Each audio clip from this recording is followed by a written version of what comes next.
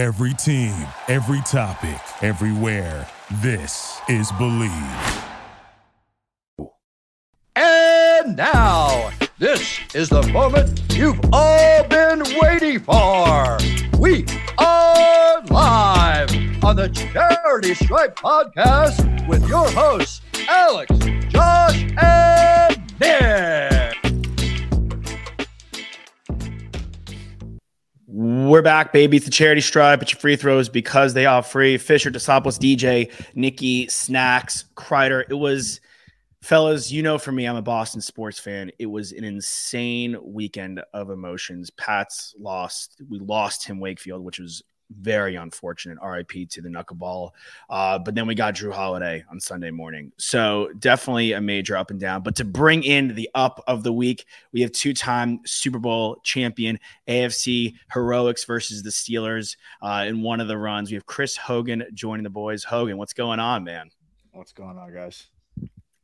Great to have you, brother. It's a somber Monday for the Pats. I saw Richard Sherman already coming at Bill Belichick on his show. Are you a little disappointed, as I feel like a lot of the fan base is, that people aren't giving Bill the time to rebuild like normal coaches would get after a guy like Brady and after like that dynasty kind of leaves the building? Yeah, I mean, you're a victim of your own success, right? I mean, he's always preached about it doesn't really matter, you know, who he's got on the field. You know, they're going to do their best job of, you know, putting the 11 best guys out there. We're going to prepare them to play and we're going to win with whoever we got. So, you know, he's preached that, you know, multiple times. And again, you know, he has a good team, but I just think the expectation level for Bill obviously is just so much higher than, you know, any other coach in the NFL. All right. I mean, maybe there's a few that you could put on, you know, near his tier of expectations, but because of his history and what he's done in the past with his football teams, I mean, how could you not expect him to have a good football team every single year? Yeah. It's like we're all Texas Longhorn alums. And so when we went in and beat Alabama, you know, and everyone was questioning the end of it's like week 2 and everyone's questioning this is the end of Nick Saban. This is the worst team he's ever had. Can he bounce back? Yeah. The victim of your own success is a great point. And when you're a guy like Bill in the media and he kind of puts out there, he's like, hey, like I could find, like, you're undrafted. Jules is a 7th round pick. Amendola is undrafted. He had JC Jackson undrafted. You know, he puts guys, he's a guy that puts guys in good positions. So when you're kind of like that, people are looking to tear you down, I feel a little bit. Yeah, I mean, always it's New England, man, and even when, you know, especially when Tom was there, I mean, everyone's waiting for New England to fail, right? So now it's like they lose a couple different games, they don't make the playoffs the last couple of years. So many people are loving it, and I just think it's kind of ridiculous. I mean, this is one of the best coaches that's ever played, you know, coached the game of football before, and just because he's had some struggles, you know, filling some shoes that are pretty much unfillable to replace a quarterback like that. And then to, you know, he's trying to put the best team out there, and it's going to take some time. He's trying to find the right guys. He's got a bunch of young guys that are playmakers that are trying to learn, you know, how that whole culture is run, and he's bringing in different guys, and, you know, it's going to take some time. So, you know, I'll never lose hope on Bill, man. I mean, he's going to put 11 guys out there, offense and defense, that are going to be able to play and win a football game. And special teams too. I mean, we've already seen Schooler make a crazy play against the Dolphins. You know, obviously a Longhorn alum. You know, a great dude too. But yeah, I mean, I completely agree. He always puts guys in a great position. Do you think like some of the difficulties they're having though is because Bill O'Brien's, I know you had McDaniels as your OC, but Bill O'Brien being back in the room, do you think it like takes a little bit of growing? And I know Mac had him in college, but still a little bit of a growing pains for the offense to get acclimated to a guy like that coming in? No, not really, because Billy O's been there before. So like it's not like he's coming in there and running this completely different offense that no one's ever seen before, that Mac's never seen before. So that offense has not changed even before Billy O. Since Josh left, they brought in Billy, and then it's pretty much the same thing. He's going to have some different wrinkles in the way that he calls plays or the way that he, words different things. But, I really think that the offense really has stayed the same. And that's probably for the better for these guys to kind of continue. Cause I've been in teams where I have to learn a new playbook every single year. I played in Buffalo and we had a new OC, 2 out of the 4 years that I was going there. So it's like, you spend so much time learning all these plays and terminology, and then all of a sudden it's like clean house, fire everyone, fire coaches, and you got a new OC, and now it's like start from scratch, and you got to develop that rapport with the OC, with the team, and learn the terminology. It's tough. So I think being able to have that, that simplicity of just continuing the same kind of offense that's been run there in the past has been helpful. So, I mean, again, New England is, they're struggling a little bit to find their identity, I think, a little bit. I was a little disappointed in how they played yesterday, because I honestly think they've been playing good football, minus the turnovers, which has been their Achilles heel in both of their losses, and now all three of their losses. That's what's killing them is the turnovers. It's just not great football. So other than that, I was pleased with the way Mac was playing. I was happy with the way that the defense has been playing great. Some guys were starting to step up and contribute. They started pushing the ball down the field 2 weekends ago, and then they come out and go to Dallas, and it just wasn't good. The interceptions were bad, thrown across your body, across the field. Those aren't throws that you should be making. You're running, you're escaping the pocket. You got to know that someone's coming for you, man. I mean, that's like, it's just that ball security stuff is just, it's so crucial in these football games. And the teams that are turning the ball over the most are the teams that are going to lose. Yeah, the ball security stuff is crazy to me in the NFL. I mean, like the guys that go after strips, you just don't see that anywhere else. The NFL, every single guy is not even trying to make a tackle, they're trying to make a strip. And there's so many guys that are so lackadaisical with their ball security. And it's just, you're going up the middle with like 5, D linemen and some linebackers coming at you, and it's a loaf of bread.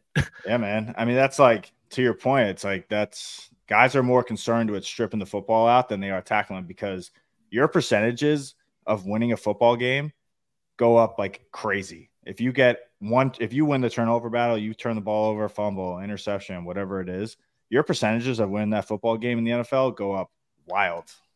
Yeah, I mean, what happened when you when you were there, like if a team turned the ball over against you guys, like what's the offense coming out? Like, we're going to make you pay. Like, we're going to score off 100%. Like, you're going to score off that turnover. Like, and if you, I know Dak has gotten a lot of flack in the past, and that whole Dallas and the McCarthy everyone has, they're still a good offense. Like, they still have a lot of pieces and a good offensive line. Like, they're going to make you pay. Like, you don't turn the ball over. New England didn't lose to a bad football team yesterday by any means. Dallas is a good football team. Dak's been playing well. They got playmakers on offense. Their defense has been playing well. Like that by no means was like, you look at this and be like, well, they lost to a really bad football. That's not the case. New England just played not great football, and Dallas capitalized on it. Yeah. Catching them at a terrible week coming off of a loss to Arizona, right? Where they weren't supposed to lose that game. There's no way that they're, taking 2 in a row, especially, 2 underdogs. Yeah. So I said that earlier this week. I was saying that, there was going to be a little bit of a different mentality in Dallas this week coming off of that loss, because no one expected, I think, them to go into Arizona and lose that game. So I'm sure they were pissed off about it. New England coming into their home stadium, they were pretty fired up about it. So Zeke coming back. I mean, there's a lot of things to get fired up about in that football game, but they definitely had a lot of motivation to play well. Mm-hmm. Yeah. So the next 2 games on the schedule, you get the Saints and then the Raiders before the Bills go to Foxborough. Obviously, that's going to be a really tough game. But those feel like I feel the same way that you did before this Dallas game. Like, they 1-2, but it was a scrappy football team. They were playing good football, especially on the defensive side.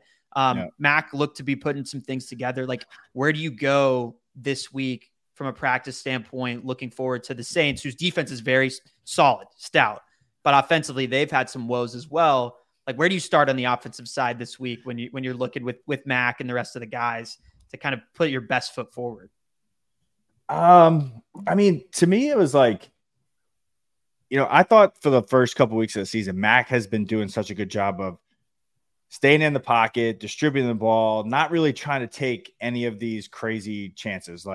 But yesterday, it just seemed like he was trying to do it all himself. And he was run around, which is great. He's avoiding taking a sack and, eyes are down the field. But, those plays in the NFL, like there's only a couple quarterbacks in this league that are throwing across their body 50 yards the other way and completing that pass. It doesn't work that way in the NFL. Guys are going to take advantage of that.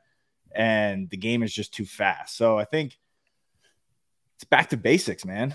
It's like, we can't turn the ball over. We can't fumble the ball. We can't throw interceptions. We got to play smart football. We got to put our defense in better spots. Like you can't default the defense for giving up how many points yesterday because, Dallas was dealing with short fields, right? And they had the pick six. I mean, so defense has got to continue to do what they got to do, right? I think they have to, their focus is how do we create more turnovers? How do we help our offense a little bit, give them a shorter field to work with? Like, let's win the field position battle a little bit because, our special teams is going to play well, right? I mean, they have guys that are there. Matthew Slater is going to have that team and the special teams always four phases, always rolling no matter what, right? Joe Judge controlling that special teams again. Like that's a good group of guys that he's got. And they always have a couple core guys, but offensively it's like, all right, we were kind of doing some good things, and then all of a sudden it all went to nothing, right? So I think it's back to basics. Let's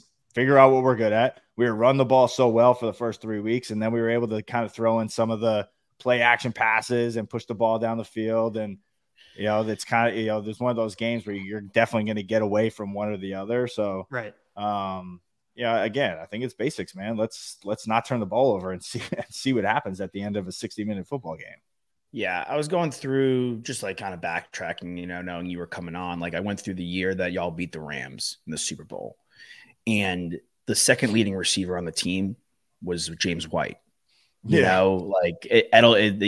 and Edelman and like Gronk, like y'all control time of possession, y'all control field position, and put the that game. That team that was the Rams are the highest scoring offense in the league, and they scored 3 points. You got to be able to. Again, it's like that game in particular was a defensive battle. That was both teams kind of going back and forth. No one was doing anything on offense for two of the better offenses, obviously, to be going at it. No one expected that game to go the way that it did. But again, like that's football. Stuff's gonna happen. You're gonna have to adjust on the fly, and if you're not able to move the ball efficiently or put points on the board, like, all right, like let's win the field position battle. Like let's do some other things. Let's try to get ourselves in position to kick field goals or do something. Let's not have any of these outer body experiences where we're trying to change the game in one drive. You know what I'm saying? Like, I think that's the best thing that we always did it was always one play at a time, right? We're never going to get too ahead of ourselves. We're not going to focus on, either a bad play or a good play. It's always just that steady kind of one play at a time, kind of chip away, take our big plays when we get them and try to put ourselves in the best position to score points. Mm-hmm. Yeah. I mean, it's such a one play at a time. It just reminds me, I know it's like a major football and sports terminology, but like ironically, I was a theater major in school, and they always would tell us like literally one moment at a time, because if you're worried about what's going on at the end of the play, the big thing you have to do at the end of the play, everything leading up to it's going to be a disaster. You're going to be completely off your game, and everything up to it's going to be a disaster. Yeah.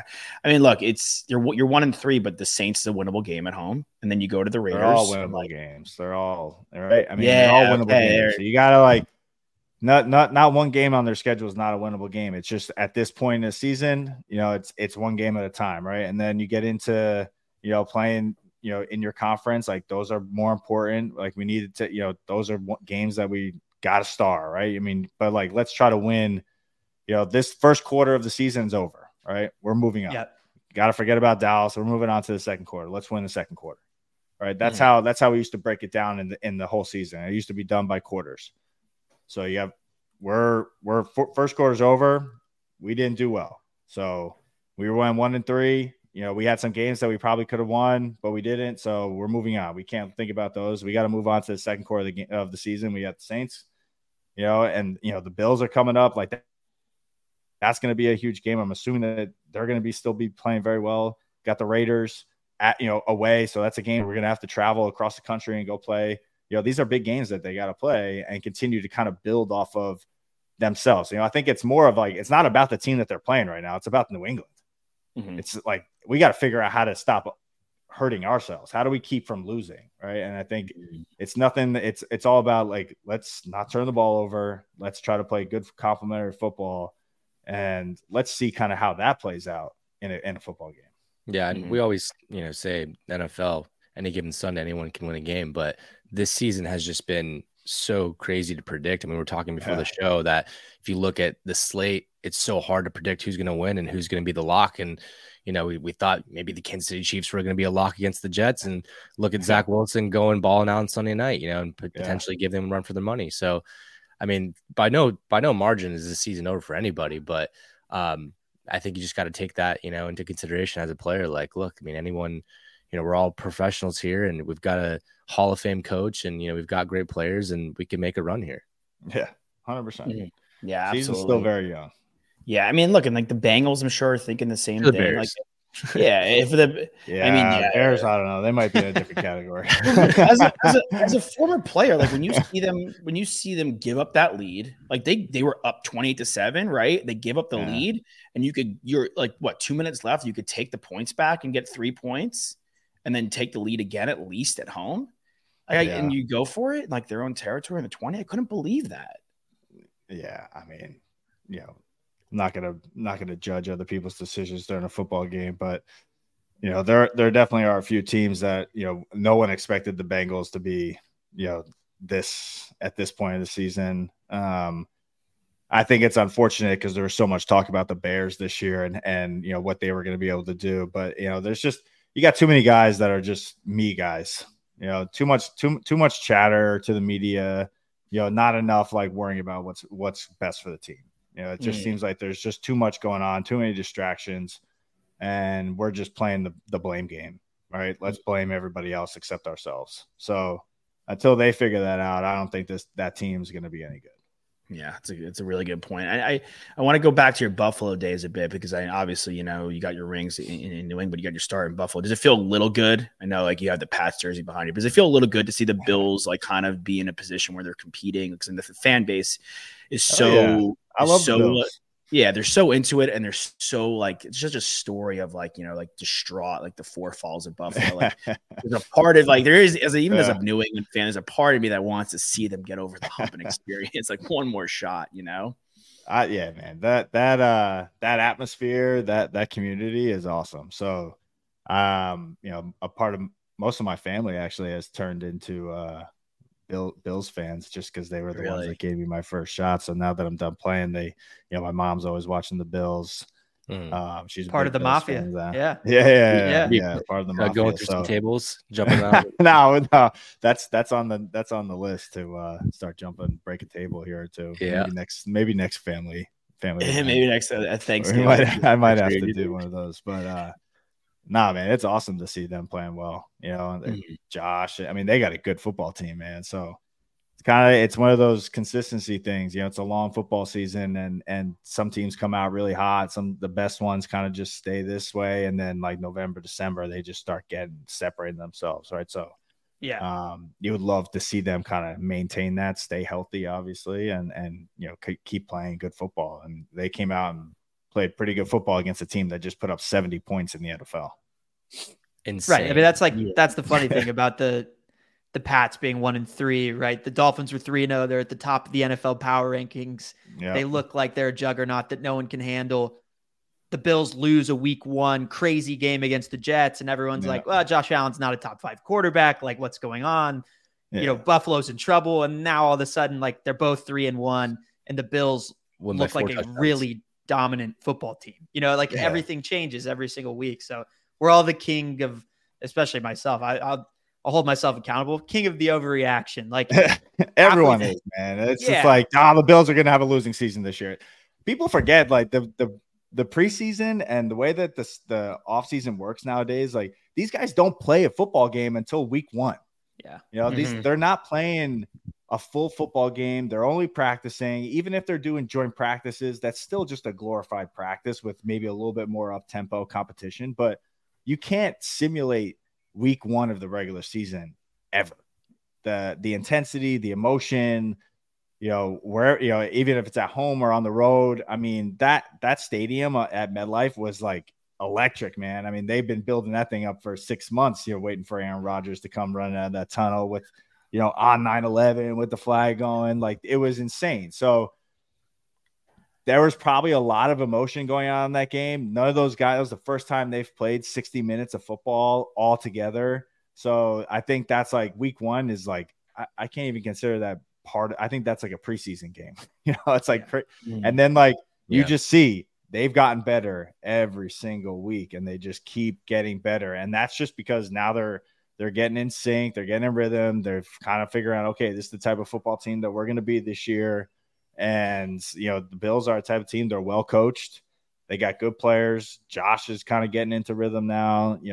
I mean, Diggs played amazing lot. Week one, it was like, we're disconnect between Diggs and Josh Allen. Yeah, like, we sure about that? Like, we sure? Overreaction. Yeah. And then he goes out and has 3 touchdowns, and it's like, oh my God, no, he is there.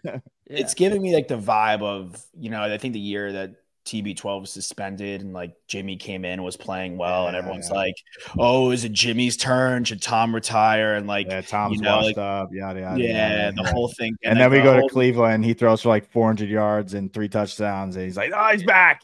He's back.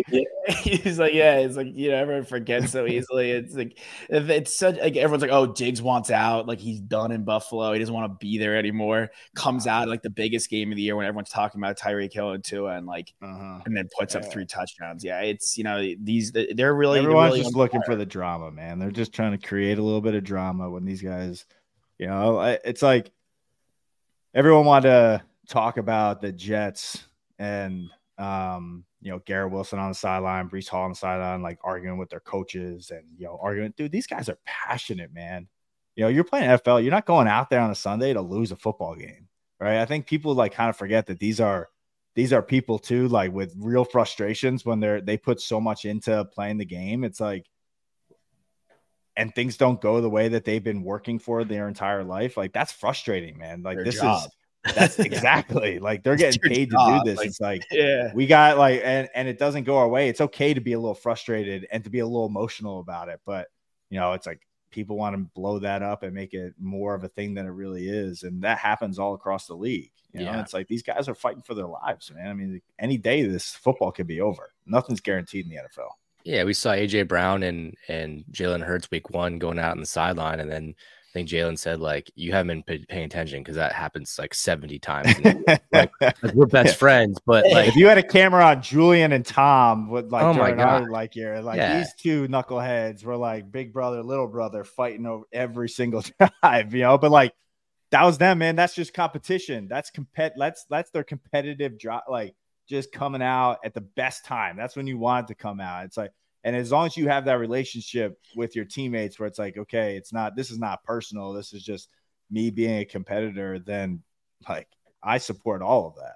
Yeah. That's a real pro that responds to it too. It's also like such a violent game too. So like so when you're on the bench on the sideline, you're just supposed to be like calm, cool, collected. Like you went out and just ran your head against 11 defenders.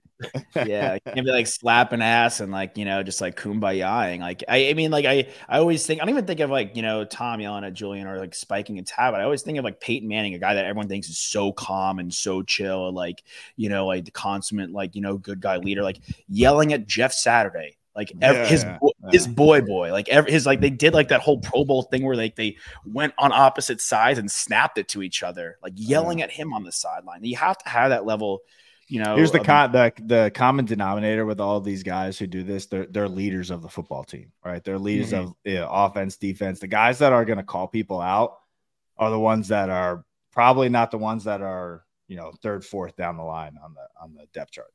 These guys are the quarterback, they're the leaders of the offense or the defense. Like, I'm sure Ray Lewis wasn't very quiet when he was out there on defense. Like, this dude was motivating his guys and getting after them if they stepped out of line or did something wrong that was not part of the game plan. So all this overreaction to people like, getting after each other is just kind of foolish to me, because these guys are just competing, man. They're just trying to get the best out of one another.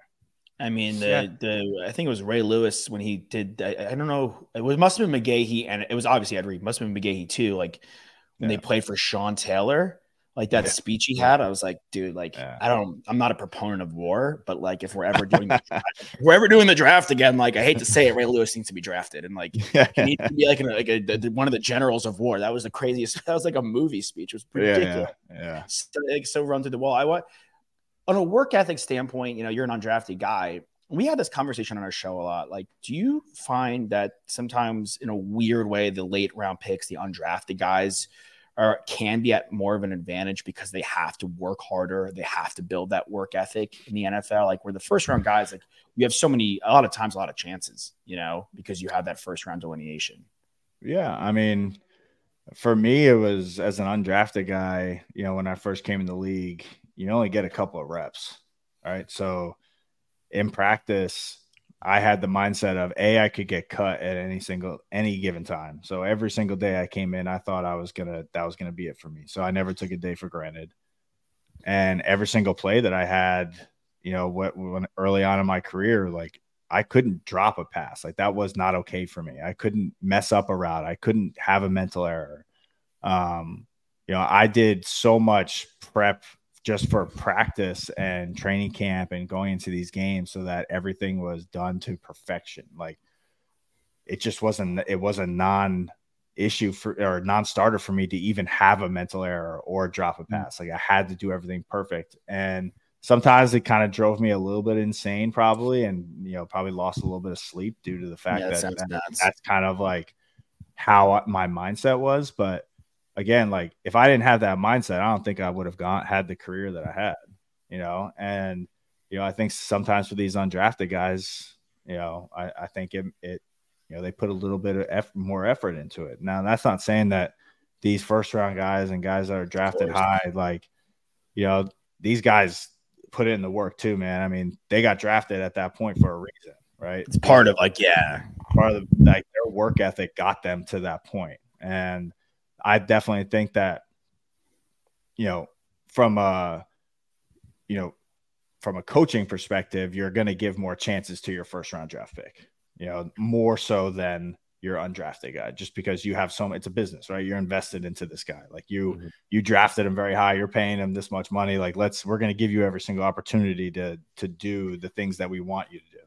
As an undrafted guy, it's like, well, if you can't do what I'm asking you to do, we're going to go find someone else like pretty quickly, because there are a lot of guys that are, want to be in your shoes. So I think the margin for error for an undrafted guy is a lot smaller than for a first round guy. But, I think, for my time in the NFL, my work ethic, I tried to mimic a lot of those guys that, were at the top of their game or drafted, really high. But I also, the guys that I really looked at, those were the guys that were Tom Brady, right?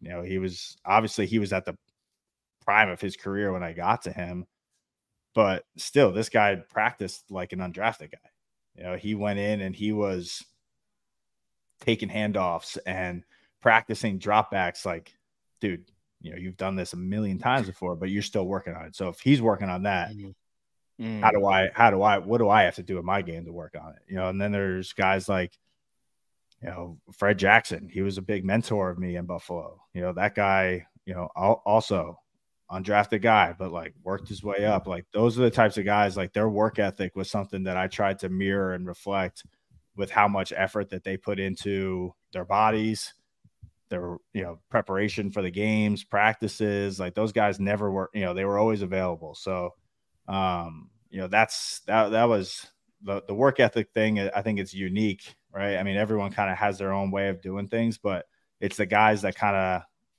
they make it, that's their life, right? Their craft they make it, it's almost, they're almost crazy about it, where they have to nonstop, like getting better at something. And you can tell the greats, those are those types of guys. Mm-hmm. Yeah. I mean, the whole team is built around it, even like Gronk. Like Gronk should have been a first round pick. Like that's crazy. He's 6'6", like how big? Like, that size. And so I feel like the whole Patriots team, I know you were talking about Fred Jackson at Buffalo. It's a great example. But that whole Pats team is like undrafted guys or late round picks, who have kind of like come in with that mentality. a little bit. Yeah, I mean, they always joke about Build finding a 6th-round guy out of like a small D2 college and just kind of like, ooh, yeah. But I mean, it's Belichick could have found Amelia Earhart, dude. He could find yeah. I'd love to hear of like you talk about Fred Jackson, you talk about Tom. Neither of those guys played the same position as you, right? No. And we always hear about, like, we're hearing a lot of, with the Zach Wilson, Aaron Rodgers thing. It's like, oh, well, how much did Zach Wilson learn under Aaron Rodgers? How much is he going to learn and grow as a quarterback because he's got another quarterback great in the locker room with him and advising him, you think, or whatever that, mentor capacity is. We don't really know, but we're just speculating. Yeah. But I would love to hear like all the different stories of guys that learned and had mentors who are in a different position group. Because I think that like, that's your position group's like your family too, like a family within a family, right? Like that's who you spend the most time with. But it's cool to know that you were kind of picking up on just like, that guy's a professional. Like what that guy is doing, I can take not only what I'm doing in football, probably elsewhere as well. But I think there's probably parallels like that for every NFL player that's out there. And I think we don't hear enough about like, I learned that one lesson from that safety and I'm a slot receiver, right? Yeah. Like, I mean, I think like the teams that I've been on, I've been surrounded by a lot of, veteran guys, the Bills, obviously, and then, New England. And then, as I got older, I tried to be that guy, right? That pass on knowledge to these younger kids. Now, training camp's different. Like, you're coming in here trying to take my job. This is different. Like, you're not my friend. Yeah, no trade secrets. Yeah. And we're going to do what I can in my position group. Like, and I want our position group to go out there and compete and do well. But like, again, that was my mindset, right? I was still an undrafted guy. It didn't really matter if I came in or coming off a Super Bowl or anything like that. These guys were coming in to take my job. But after training camp, like you get into the season, it's all about winning, man. And you're a family, right? You're surrounded nonstop by these guys for, 12, 13 hours of the day. You're traveling with them on the weekends. You're around them 24/7. And, I loved being able to help the younger guys with some of the stuff. I mean, especially like the guys that seek out that help, right? Like, what are you doing extra for your body? What are you doing nutrition wise? Like, how are you working out like during your off days? And the guys that, the younger kids that didn't have it quite figured out, like, you try to take them under your wing. You try to help them. This is how I prepare. This is how I watch film. This is what I do during my off days. This is how I take care of my body. And like, those are the things that I learned from guys like Fred Jackson, guys like Tom, Julian, Danny, like those guys took me in, man. They taught me, they helped me with that offense, like, and that culture that was created in New England. Guys like Malcolm Mitchell, my first year there in 2016, a guy who was a very, very smart kid, right? And you knew right from the bat, this guy's going to help our football team win. Like, how do I help him feel more comfortable helping our football team win? So it's like you group together a lot of times in your position group. And it's like, how can we watch film together? Can we do more things together as a team or as a position group? Like, how do we do these things so that we're so much more of a family? You develop that trust and that relationship where, you're going out there and that the other guy, like, we've put in the work, like, let's just go have fun and play football. Mm-hmm. Yeah. And you see it with like any really successful team too, like still some of the relationships these guys have, like even like across sport, like keeping in the Boston realm now, like you see KG and Paul Pierce, like I see them together. I know it's a lot for media and whatnot, but you see these guys together 24/7. Yeah. Like the relationship is so tight and so strong. So it's definitely, and Malcolm Mitchell, great call out, dude. He was a baller. Nick, I'm going to turn the 2-minute Joel over to you, but I want to ask the first question, if that's cool. The 2-minute Joel, Chris, is, we ask you a bunch of questions, just rapid fire answers, and you could elaborate on anything you want. The big trend right now is, how often do you think of the Roman Empire? I do not care about that. How often do you think of the 28-3 victory? Is it like, are you just like walking around and sometimes like, yo, that was nuts? Like, just like, usually like every February it kind of rolls into my brain, 328. I always kind of think about it. And then obviously if anyone new I meet always brings up that game. So, and I always try to catch it on like NFL throwbacks too, if it's ever playing. I still get. I swear to God, it was on. I think it was on recently. I still get nervous watching that football game, and I know what's going to happen in the outcome. It's like it's insane. It's like I can go right back to being on that sideline, but that for sure is that game's will never leave my brain. Good. The thing is, like, you think about it a lot, but I'm sure Falcons think about it far more. Dude, they've never been the same. Sometimes I like look at we have so many friends from Atlanta, and sometimes I don't even say anything. I just look at them. Like, I know, like as a fan, like I know what that team. I know what happened. The most hardcore story, most legendary story from that is like I think it was Hightower with the quote. I don't know if this is true or not. It's like hearsay. But one of the other defensive players was like picking up his helmet, and Hightower is like, "Don't bother, dude. You're not going back on the field." Like once it went over, it was like he's like, "Don't worry about it, dude. You're not coming back out." I don't know. I never heard that one, but we were all thinking that. So awesome. All right, real 2-minute drill though. Nikki, you're up. All right, we'll kick it off. What's the harder sport to play, lacrosse or football? Football. Mount Rushmore of Patriots. Tom Brady. 3 more.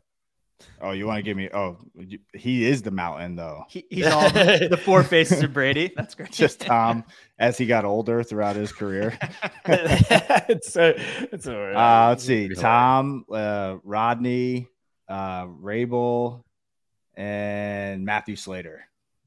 Yeah, he's got to be in there. Hell yeah. What's your cheat meal? Ooh, barbecue chicken pizza. Okay, still got some protein on there. Yes, go to his Instagram if you're listening to this, and he tried to hit a plane with the medicine. I saw that medicine ball toss you did, dude. He tried to hit a plane with that thing, threw it so high. I'm still training. You never know. It's nuts. Could make a comeback. Guilty pleasure TV show. Parks and Recreation. Nice. Who's your funniest teammate you've ever had? I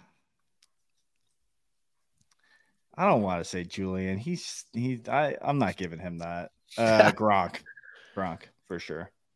The Jules impressions are pretty good though. They're solid.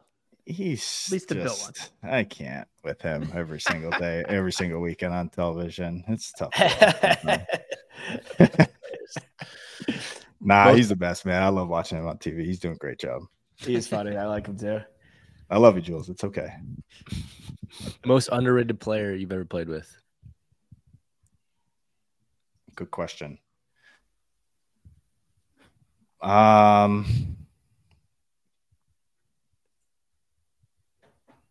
Robert Woods. Yep. Love that answer. If he didn't hurt himself with the Rams, I mean, that guy never got enough credit, man. But he's a good football player. Really good football player. Blocking, the receiving, everything. Mm-hmm. Blocking, bro. Didn't they one of the QBs he was with get him an offensive lineman gift? Like I remember hearing that when he was in Buffalo, maybe. Yeah, probably. He might have, dude. Like you could see the blocking was so crazy. Yeah. It's a great pick. He's a baller. All right, back to Jules. Is he a Hall of Famer?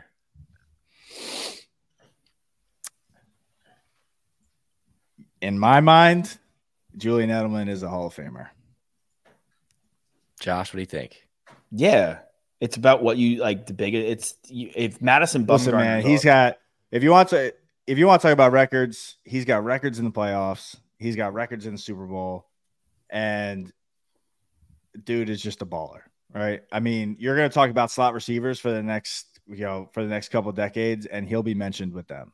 And there are a lot of guys that, system, receiver and all that kind of nonsense. Nah, like this dude went out here and balled out every single week. He was getting double teamed every single weekend. When it was him and Gronk, both of them were getting double teamed. He was never one-on-one. And if he did have one-on-ones, like dude was winning his matchups. So like I've been around a lot of good receivers.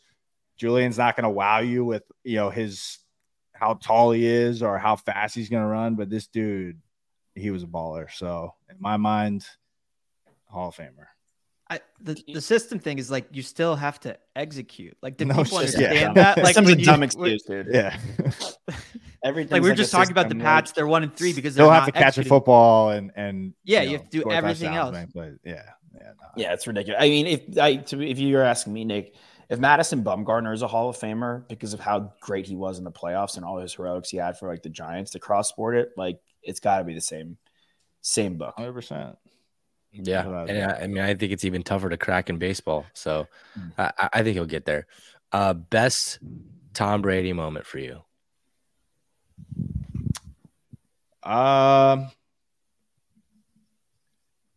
Meeting him in 2016, first practice, off-season training, and here comes number 12 that walks straight up to me and he introduces himself as Tom Brady. I'm like, dude, I know who the hell you are. He's like, and he starts asking me he starts asking me all these questions. He's like, so what position do you like to play? Yeah, whatever. I'm like, dude, whatever the hell you want me to play. Like, yeah. But yeah, I always tell this story to people because they say, oh, what's Tom like? What's Tom like? Yeah. I'm like, dude, this guy he cared, man. I mean, he's just a normal person who knew every single up and down the roster, first name, last name, and then every single person that worked in that facility. That's just the type of guy he was. And he was a great football player, even better person to be around, even better teammate. I love that. And we ask this question to every guest we've ever had on the show. This could be from your playing days or you as a fan, any sport, any time in your life. What is your favorite sports memory? I mean, that's the easy one for me, but winning my first Super Bowl in Houston against Atlanta was a pretty surreal experience. Tough to beat. It is tough to beat. I mean, that was like one of those games, just one of those seasons, man. I mean, coming out without Tom for the first 4 games, having Jimmy G step up, having Jacoby Brissett step up, beating Houston on Monday night where he ran the ball like 60 times in that game, like barely threw it because he couldn't even hold the football.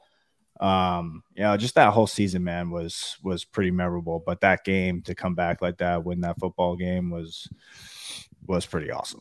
Definitely, that's top of the list for my memories as an athlete. Yeah, normally we can't predict what the memory is, but when you're a this one's pretty.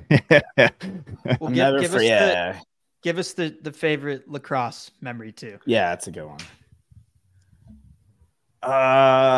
Favorite lax memory.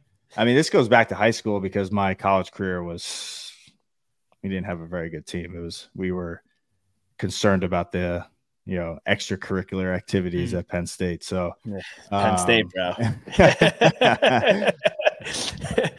We had my high school team. We won first state championship in the school's history, and then we beat a team that we had never beat before. At their place. So I have a couple of good high school lax memories, man. I mean, some pretty good ones. My college career was just filled with a lot of nonsense and a lot of stories outside of the game of lacrosse. But I played in the PLL, so that was actually a pretty cool experience for me too, to kind of go back to Boston for training camp and then to make a roster and kind of be able to play, kind of 2 sports that year was pretty cool. So, lax, I'm not taking away from anything with football being more difficult than lacrosse, but lacrosse is a hell of a sport, man. There's a bunch of athletes that play that sport. Yeah, when you said before that you rock, when you said that Tom Brady was like the mountain of Mount Rushmore, it reminded me of we used to have a coach. I'm from Long Island. We used to have a lacrosse coach, and he would be like, there's 3 types of guys. There's guys that get hit by the train. There's guys that ride the train, and there's guys that drive the train. But Max Sebald, lacrosse legend, he was the train. Where are you from on Long Island? Merrick. Okay, cool. I'm in Farmingdale as we speak. Oh, nice. I live in Cold Spring. I live in Cold Spring Harbor, but I opened up a gym over here in Farmingdale, so that's where I'm at right now. Oh, word. That's a good lacrosse area for Cold Spring Harbor. Yeah. Yeah, Farmingdale, West Islip, dude. Those kids were nuts. Yeah, a bunch of laxers over here. Do you do you support the Penn State football team? Are you a fan? Yeah. I'm a Penn State fan. Good. big Penn State lacrosse fan now. You know, they hired a new coach over there, so they got that program rolling the way that it should be rolling for a Big Ten, you know, Division I school. But I'd watch Penn State football when it's on for sure. Doing pretty well. But I still claim Penn State lacrosse though. I didn't play Penn State football. Yeah, that's Do you fair. think you like their chances in the Big Ten this year? You think they can knock off the Wolverines, Buckeyes? I think they can.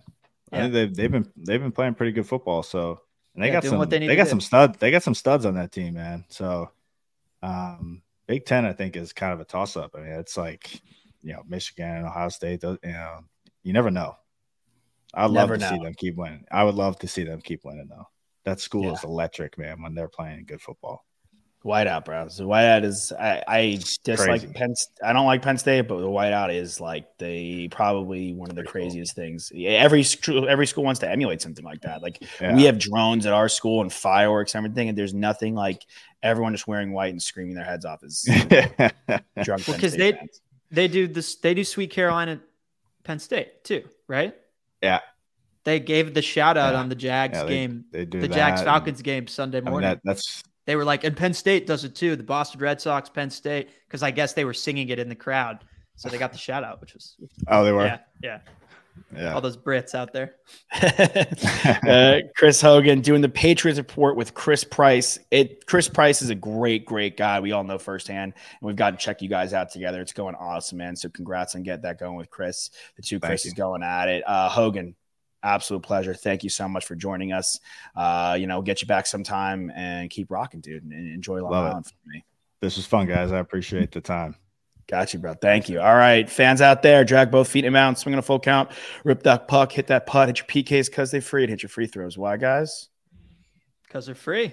Because they're free. We out ya. We love ya. And now, this is the moment you've all been waiting for. We are live on the Charity Stripe podcast with your hosts, Alex, Josh, and Nick.